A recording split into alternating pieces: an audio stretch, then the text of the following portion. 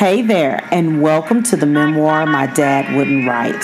This is a limited series of conversations between a daughter and a father about the things that make us family and the items in my dad's 80 years that have helped to shape who he is today.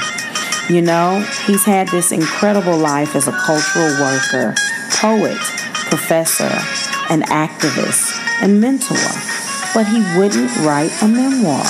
So this podcast is a way to get those conversations onto tape and to find out exactly what shaped this incredible and complex and far from perfect man that I love, Eugene Benjamin Redmond.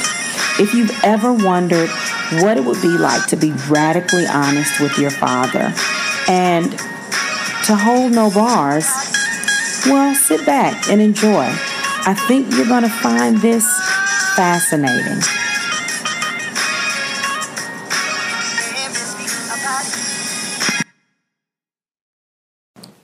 Okay, so we're on Morrison. Yes, beautiful, yes. This is beautiful. So it was what, August 5th? Morrison died August 5th. August 5th. That was a Monday morning. Monday night. That was a Monday night. She died Monday night in the hospital in New York. Yeah, and then the world found out Tuesday morning. But you know what? That made me think of Baldwin saying, if we let them get Angela, then she'll come for us. They'll come for us the next day. They'll take you that night. If they take you in the morning, they'll be coming for us that night. And in fact, that leads off my poem called Angela, Our Angel of Mercy. And Morrison was responsible for publishing Angela Davis's autobiography. Exactly. At that age. I know. She had lived several lifetimes, though, at that age. Precisely. She had. And man, the brilliant scholar who taught her, said that she was one of the best students. This was a major Marxist scholar in the world that taught her at UC. And he said that she was among the top minds that he had encountered. Straight out of Alabama. Right. Straight out of Alabama. Which is one of the foundational spots for the black migration. That's right. Birmingham and my hometown of Meridian, Mississippi, and your family's hometown of what part of Mississippi was your mother from? Port Gibson. From Port Gibson, Mississippi, and then your dad and his mother were from Arkansas. They were from. They mentioned Holly Grove, Hot Springs, and Little Rock all the time. Yeah. And people would go to places like Lorain, Ohio, which is where Morrison was from. That's right. Lorain, Elyria, Oberlin. There was a multi-part type connections of cities. In fact, that's one of the things, one of the little sweet Easter eggs in Morrison's novel, The Bluest Eye, when she starts to talk about how this town, this up south Midwest town that's a lot like Lorraine, was populated. And then she has that line where she says, and the women would cock their head to the side and say they were from Meridian. And the way the word Meridian sounded coming out of their mouths. But then she went on to let us have it, because that's what Morrison did. So she went on to let us have it and talk about how we just thought so much about our edges. And oh my God, she didn't let black people off the hook, honey. No. She was a loving and open critic of us. Even as she loved us to life. Yeah, she did. She loved us to literature. Yeah. She loved us to greatness. to our best selves. Mm-hmm. Even as she, for those who couldn't take it, could be crushing. It's she so could be true. crushing. It is so true, honey. Yeah. And, you often tell that story of asking a room full of female scholars which Morrison character would they like to be. Yeah. What did you ask them, Dad? Well, we started off talking about the role of literature. Mm-hmm. What's the practical role of literature? Mm-hmm. And it seemed that the consensus, African consensus, was that the role is a role, is to role model life for us. Mm-hmm. And I said, okay, if everybody seemed to agree with that as part of it, yes. Okay. We all would like to be Jamie. But what character in Morrison? Wait, who is Jamie? What novel is that? The Eyes of Washing Up. Oh, Janie. Janie. You said Jamie. Janie. You know that's my favorite book. Janie. I said you all wouldn't mind being Janie. I mean, yeah, in some instances. Now, Yes. Janie's story isn't uncomplicated, but I hear you. Keep going. Yeah. but you can roll with Janie. Yeah. So, which Morrison character would anybody in this room even remotely think about being like? Mm-hmm. And the reaction was, I wish the listening audience could see it, because you had a hand go up like that. Well, first, yeah, that's right. A hand went up, and then you saw a name being formed in a mouth over here and a mouth over there, but it never came out.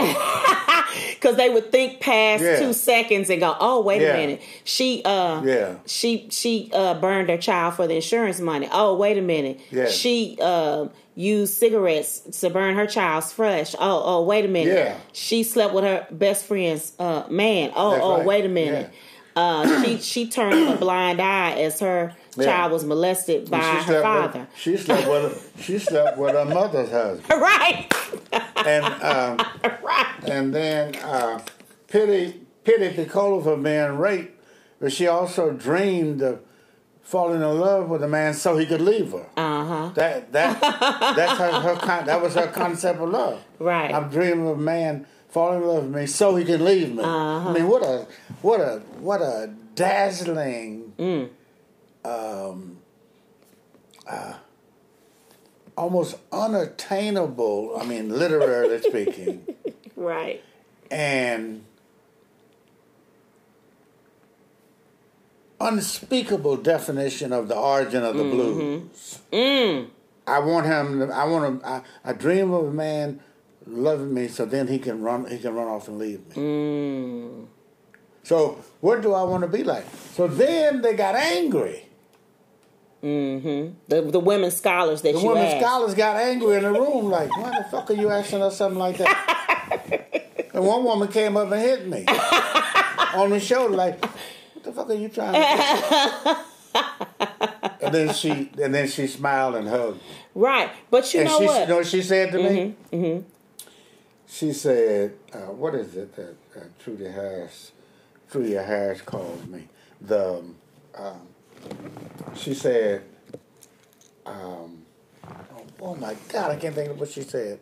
And by the way, Trudy Harris is you're a royal. She said, you're a royal thinker. No, Trudy Harris. Every time she writes me, she uses a word that has a royalty. It means royalty. Right. Yeah. Oh, great one. She's female. But anyway, the point is, when she hit me, she hugged me, and then she said, with your badass thinking self. Something you to think, yeah. You're right. And True Deer is a great scholar of black critic of black literature, and wrote a great piece about the presence of the porch in black literature, and an analysis of Morrison's dependency on Henry Dumas in Southern Snow. That book, whole essay on Morrison's being impacted by Dumas, deeply influenced by Henry Dumas. And for those listening, Henry Dumas was from Sweet Home, Arkansas. Where the men and beloved are from.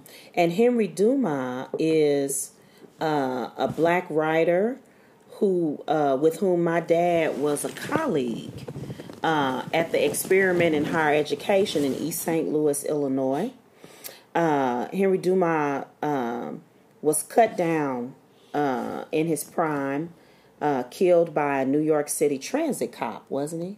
That's right. He had gone home to New York, and we know the story well. So the cop said he brandished a knife. I mean, come on. It was just which was never found. Right. It's somehow mysteriously never found. One more instance of state violence. I mean, something in me believes that what was special about Henry called out to that cop, and something in that cop's spirit said, I got to get rid of this. But anyway, he left behind some manuscripts, and my dad took up the mantle of handling his estate. And came into contact with Henry Dumas's work. That's right. So tell me, how did she find Henry Dumas's work? Well, let me just say quickly about Henry Dumas and literary criticism. There's something called the shadow myth that has been fleshed out by Clyde Taylor, my mentor. And Clyde Taylor is a critic, attended Howard University with Toni Morrison, and knew and still knows that the impact of Henry Dumas on Morrison. But what John Henry Clark, the African-centered scholar, Afrocentric scholar, said to me, I remember at a party at Augusta Mann's house, Party for Men in Harlem. He said, we were talking about Dumas' death, and he said, you know, Redmond, John Henry Clark was blind, the great scholar, everybody is indebted to him. He said, you know, the white policeman that killed Henry Dumas, he may not have known himself that he was the assassin. You know, he was acting on orders from the devil. And you know what some people see the devil as. Clyde Taylor put flesh on that idea of the shadow myth. And he says it's historic in black thought and black folklore, black belief. When a black person rises to a certain level of consciousness, is launched into consciousness, simultaneously a killer, an assassin is launched to shadow him. And when he gets to the most powerful or dangerous level of his consciousness and influence, then the assassin snuffs him out. Taylor, it's brilliant. When you go back in history, you see it. Almost like, like the shadow myth. Somebody's shadowing this boy, this girl. When they get so far, snuff them out. So that's one of the most beautiful, and that's the whole that's the picture of all of black struggle, of all of black art. You know, how gorgeous it is in depicting such deadly force, you know. And so the idea is that what do we do? So we talk about it. Yeah. So we write about it. We paint about it. Yeah. Yeah. So anyway, we can go on, but I wanted to talk about that and how, you know, what separates black literary criticism, or black cultural criticism, or black film criticism, right? You know, or black music critical analysis from just old, always in the mill American critical examination. But you know what? That question is central to Morrison's impact. Yeah. Because one of the things that I love to think about regarding her, one of the many things I love to think about regarding Morrison, is her assertion that Faulkner was in actuality some regional literature. Yeah. I love to hear her. I think it was Charlie Rose that she told that in response to, you know, him asking about did she want to be considered a black writer or this tacit belief that focusing on centering blackness is limiting in some way, whereas centering whiteness is universal in some way. Yeah, yeah. And what you just said about what you just queried regarding what is black cultural criticism, what is black literary criticism, what is black film criticism, was central to Morrison's quote-unquote project. Yeah. And her project was not to distance herself from whiteness or to marginalize whiteness. Her project was just to wallow in blackness like a fine hog. And just kick it up and show us the good parts and show us the funky parts. And she just refused to really engage in the conversation about what made blackness universal. And she also said that she preferred being called a black writer. Yeah. Which I find so comforting. Yeah. And sometimes I'll forget it when I hear other younger writers say, I'm not a black writer. Other black writers say that. And I have to remember that Morrison said, I prefer being called a black writer. Yeah. And that brings back that comforting feeling again. Because when I forget what she said and I hear other writers say, I don't want to be just a black writer, I forget the reason why that's making me uncomfortable until I remember Morrison said, I prefer being called a black writer. Yeah. But how did she come into contact with Dumas's work? Well, what happened is Quincy Troop, my friend Quincy Troop, had poet, and he's the editor of Black Noir. Yeah, Renaissance Noir. Black Renaissance. Sure, right. He lived on West 96th in New York City, near Central Park, just a short walk from Central Park, and he babysat for Morrison.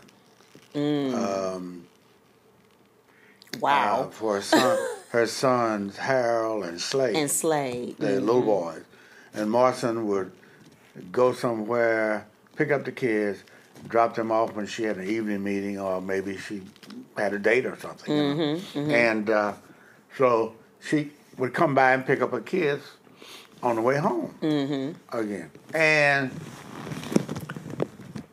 as writers do all of the time when they visit each other, they live in each other's study because they're looking at the books that that writer had, the host writer had, that they haven't seen, don't know about, or haven't read, know about. And so Morrison was going through what's new, and Quincy said, "Oh, these edited by my friend. She had heard me read at Kamako's, a cultural store and cultural art apparel bookstore owned by Amir Baraka's sister. Her name was Kamako. She was later murdered by an indigent man who... Are you serious? Had some mental problems, yeah. His sister was. And then later his daughter was murdered. That's right. Oh, my goodness. So... rest in power, Baraka. Yeah. Well, wait, let's just put a pin in it briefly right there. You just dropped some giant names there. Yeah. So I think it's interesting that Quincy was sitting, Harold and Slade, Morrison's sons, because the belief is that, men don't do caring, sweet things like babysit boys. That they are in no way biologically kin to. But also, it's interesting to me that they were that cool, because I'm one of the unlucky few who never met Morrison in person. It hurts me that I never met Morrison and I never met Jane Cortez. But I experienced her by proxy as being, like you said, she said of herself, a hard woman. That's right. She's and Quincy, and tough, who I have met many times, is very curmudgeonly. He got an Ishmael Reed spirit sometimes with him. That's true. So it's interesting who I have met. So it's interesting to me that those two were that cool. Yeah, and she later, and they weren't bumping heads. And later, later in the '70s, she edited from in-house. I always say she was my editor for the Dumas project, and we did 4 books together. Okay. And when she was editor at Random House. And I always referred to her as the in-house editor and myself as the out-house editor. So she got a kick out of it. We would talk sometimes daily for 2 or 3 weeks on end from California to New York. And then we talked at least once a week. For you, 3 weeks on end from California to New York. And then we talked at least once a week. For you're talking about for years. And then, it was like every month because we saw. But between the early '70s and the early '80s, we were in touch. And we also collaborated not just on the publication of the books, but also various kinds of gatherings, events, phenomena, public phenomena, cultural phenomena that that would bring people together to hear writers read, writers and celebrities. Melvin Van Peebles, Angela Davis. All kinds of people gathered at different places to read from Henry Dumas' work when his books were released. It was wanted to broaden that readership.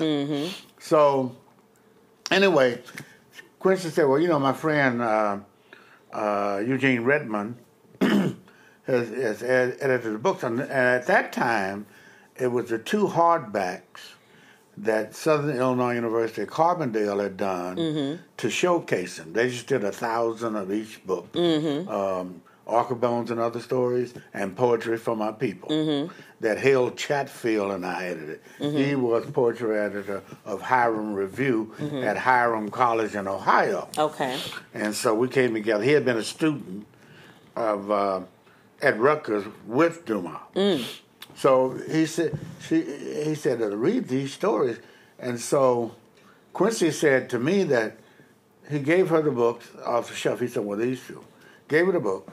And he said that she just plopped down on her butt right there at the bookcase on the floor, and she read until dark. I guess the kids were playing, looking at TV, whatever. She read both books, the stories, the 8 or 9 stories, and the book of poems.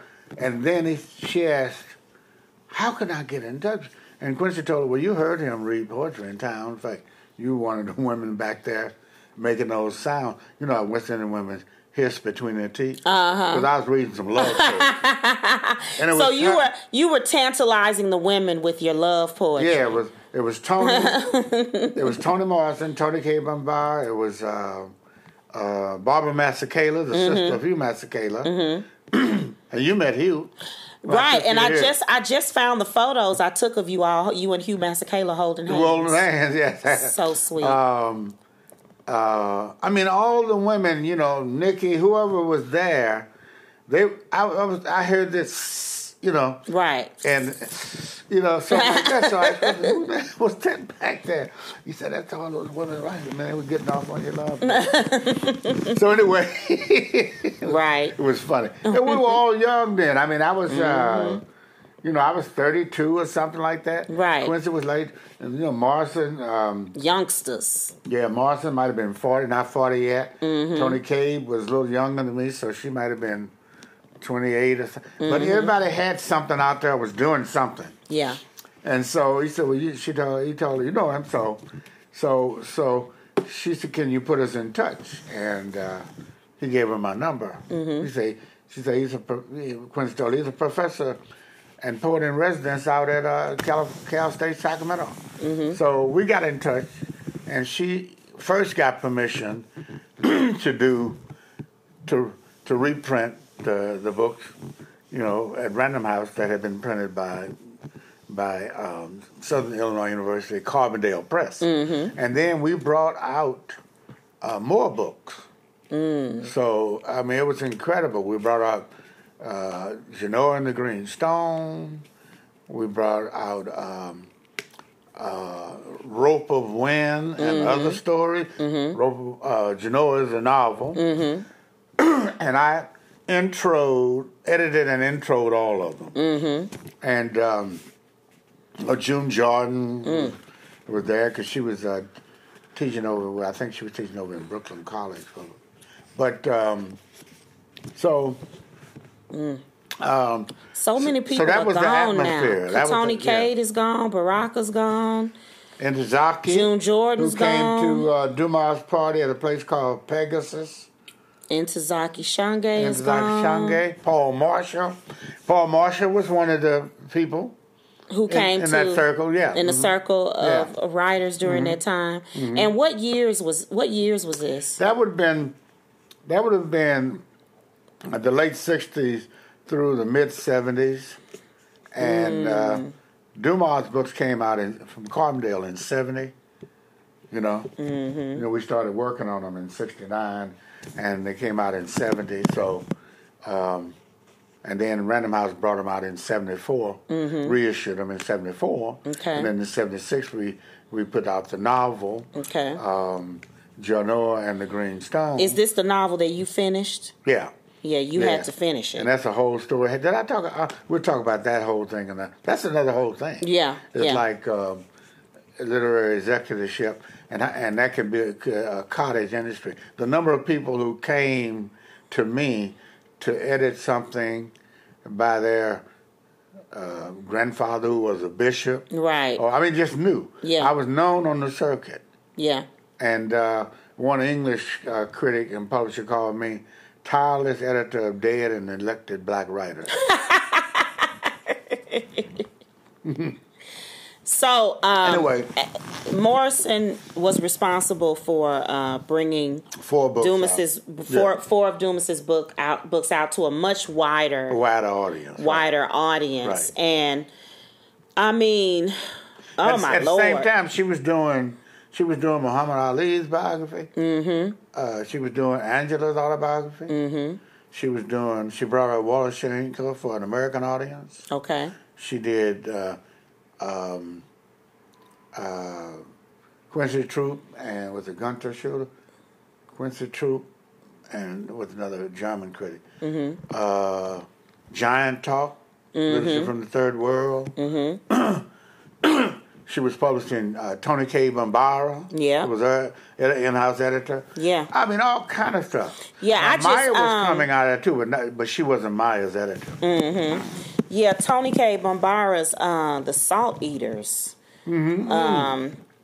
I reread that a couple of years ago, and I'm still confused as to why she doesn't get to be listed as one of the great avant-garde experimental fiction writers. Yeah. Well, it's so weird to me. Well, why that's not true. Maya, I don't know if I ought to say this or not. Maya Angelou, who had an interesting relationship with Tony. Okay. I'm going to leave it there for right now.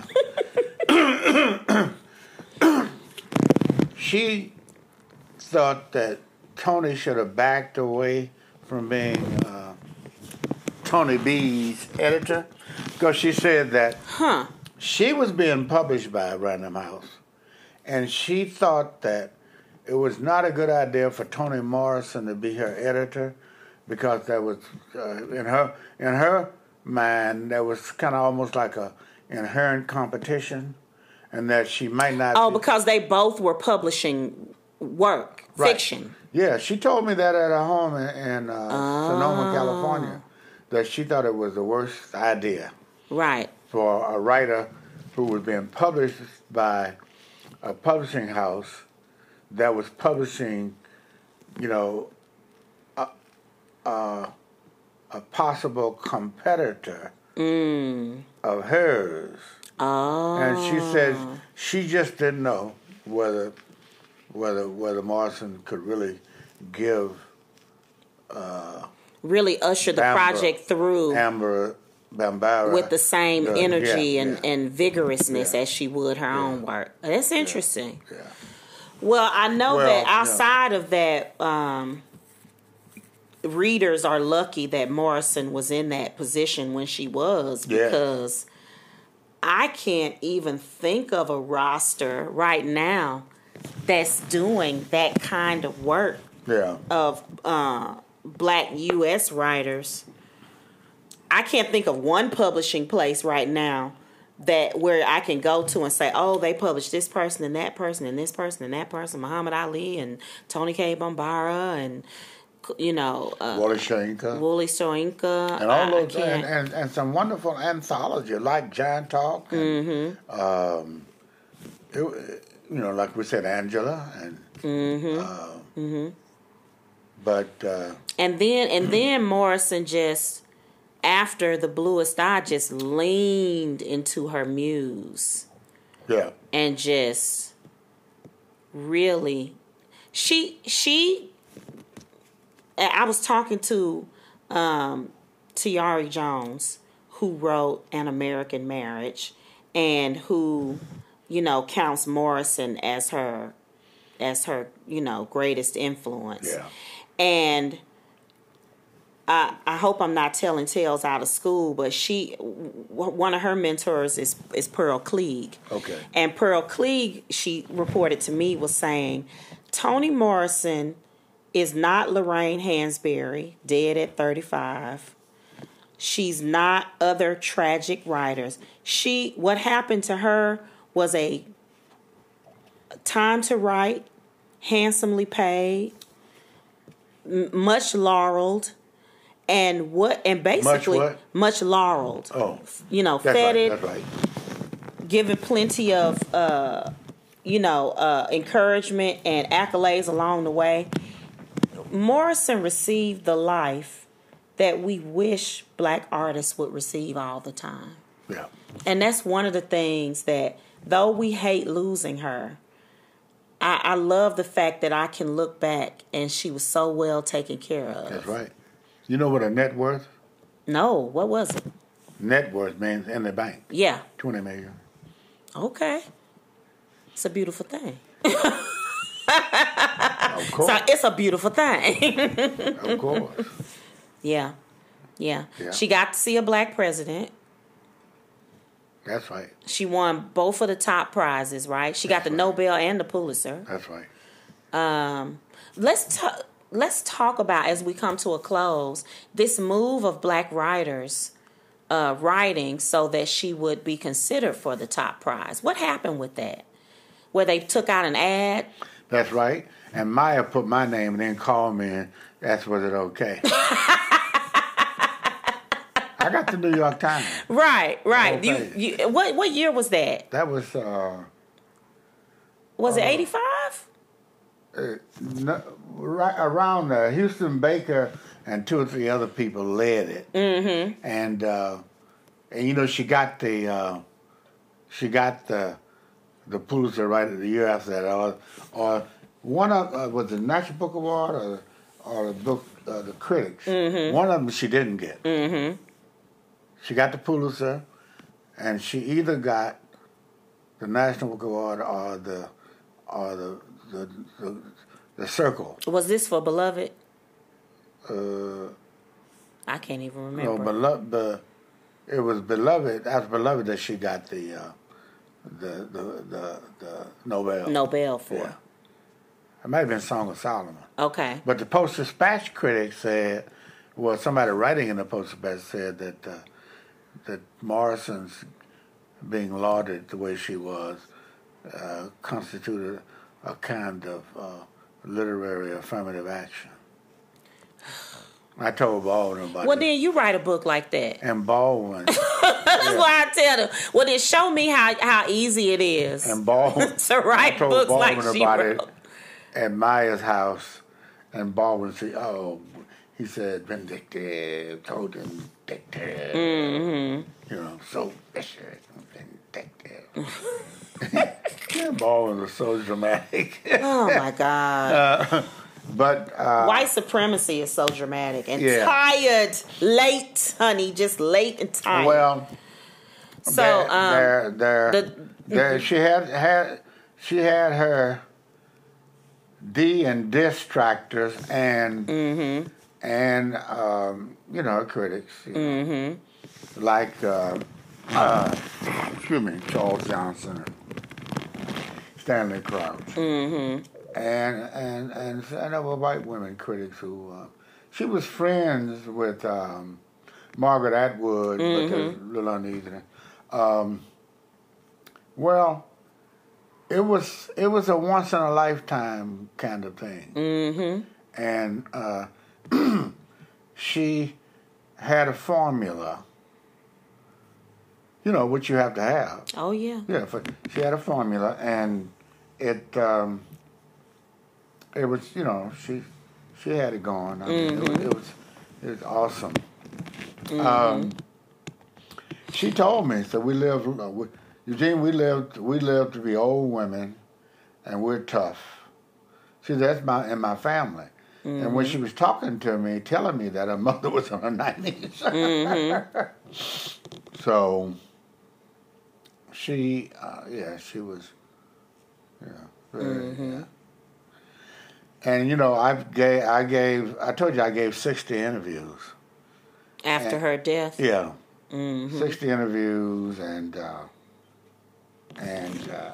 wow, I tell you, and I've gotten so many responses to the article that the one from the St. Louis American.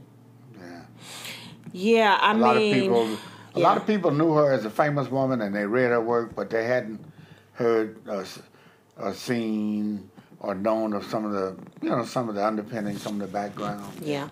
And I'm just surprised that I mean, everybody, even people, the least literate people, have an idea. But one woman was telling me about her, and she said, "Oh yeah," she said, "You know, I saw her on Oprah," and I said, "We were just talking," and she said, "Yeah," and so I saw her on Oprah, and she was, you know, she had married this young guy, and she was talking about trying to get back with him. I said, "You know who you're talking about, Terry McMillan." Right, not. So she knew a writer, right? And I said, "Oh man, it's a very well-educated black woman that I was talking to in California." And when she said she married this young guy, and the movie was made for them work about her and she was getting ready to say, wait to exhale, and I said, you know what you're talking about? She said, who? I said, you're talking about Terry McMillan. Terry She McMillan, said, not oh, Toni that's Morrison. right, that's right. Right. That's funny.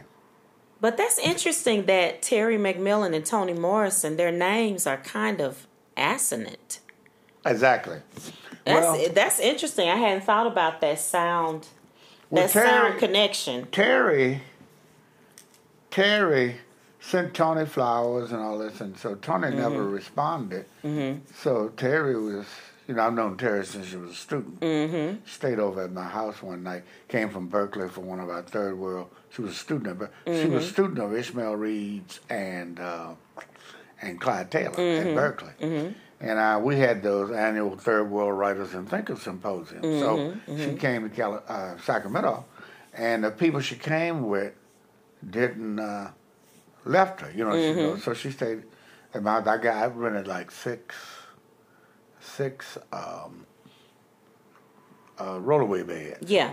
And it was good weather, and so I had stuff out on the patio in the back of my house. And this what house you came to when you were 11. Mm-hmm. So, with the sunken living room. Huh? Didn't it have a sunken living room? Right. Yeah. So everybody, I rented 6 of those, and they were there. Quincy was staying there, and everybody. So anyway, she had said that, then she got famous. She was a student. She got famous. Yeah. So she said that she would, whenever I needed her.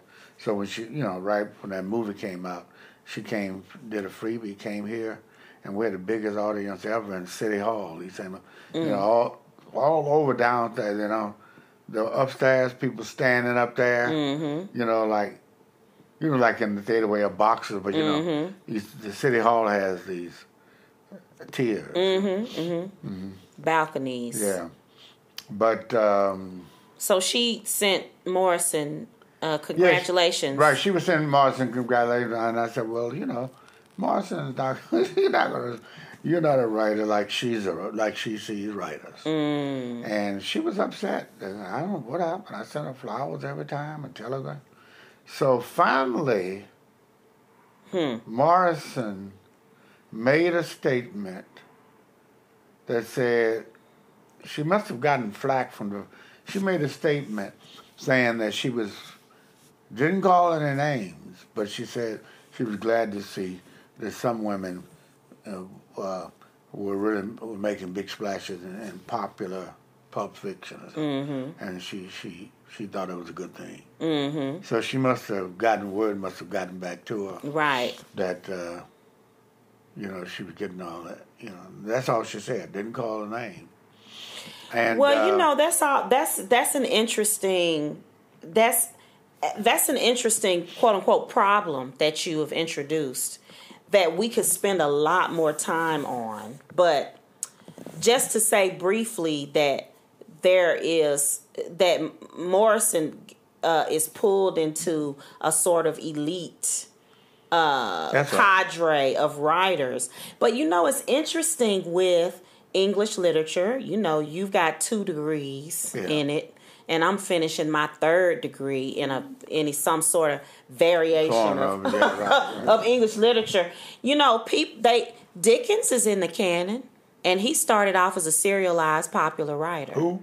Dickens. Oh, I know it. That's right. And so it's interesting how what we deem accessible. And I like something that you said, Dad.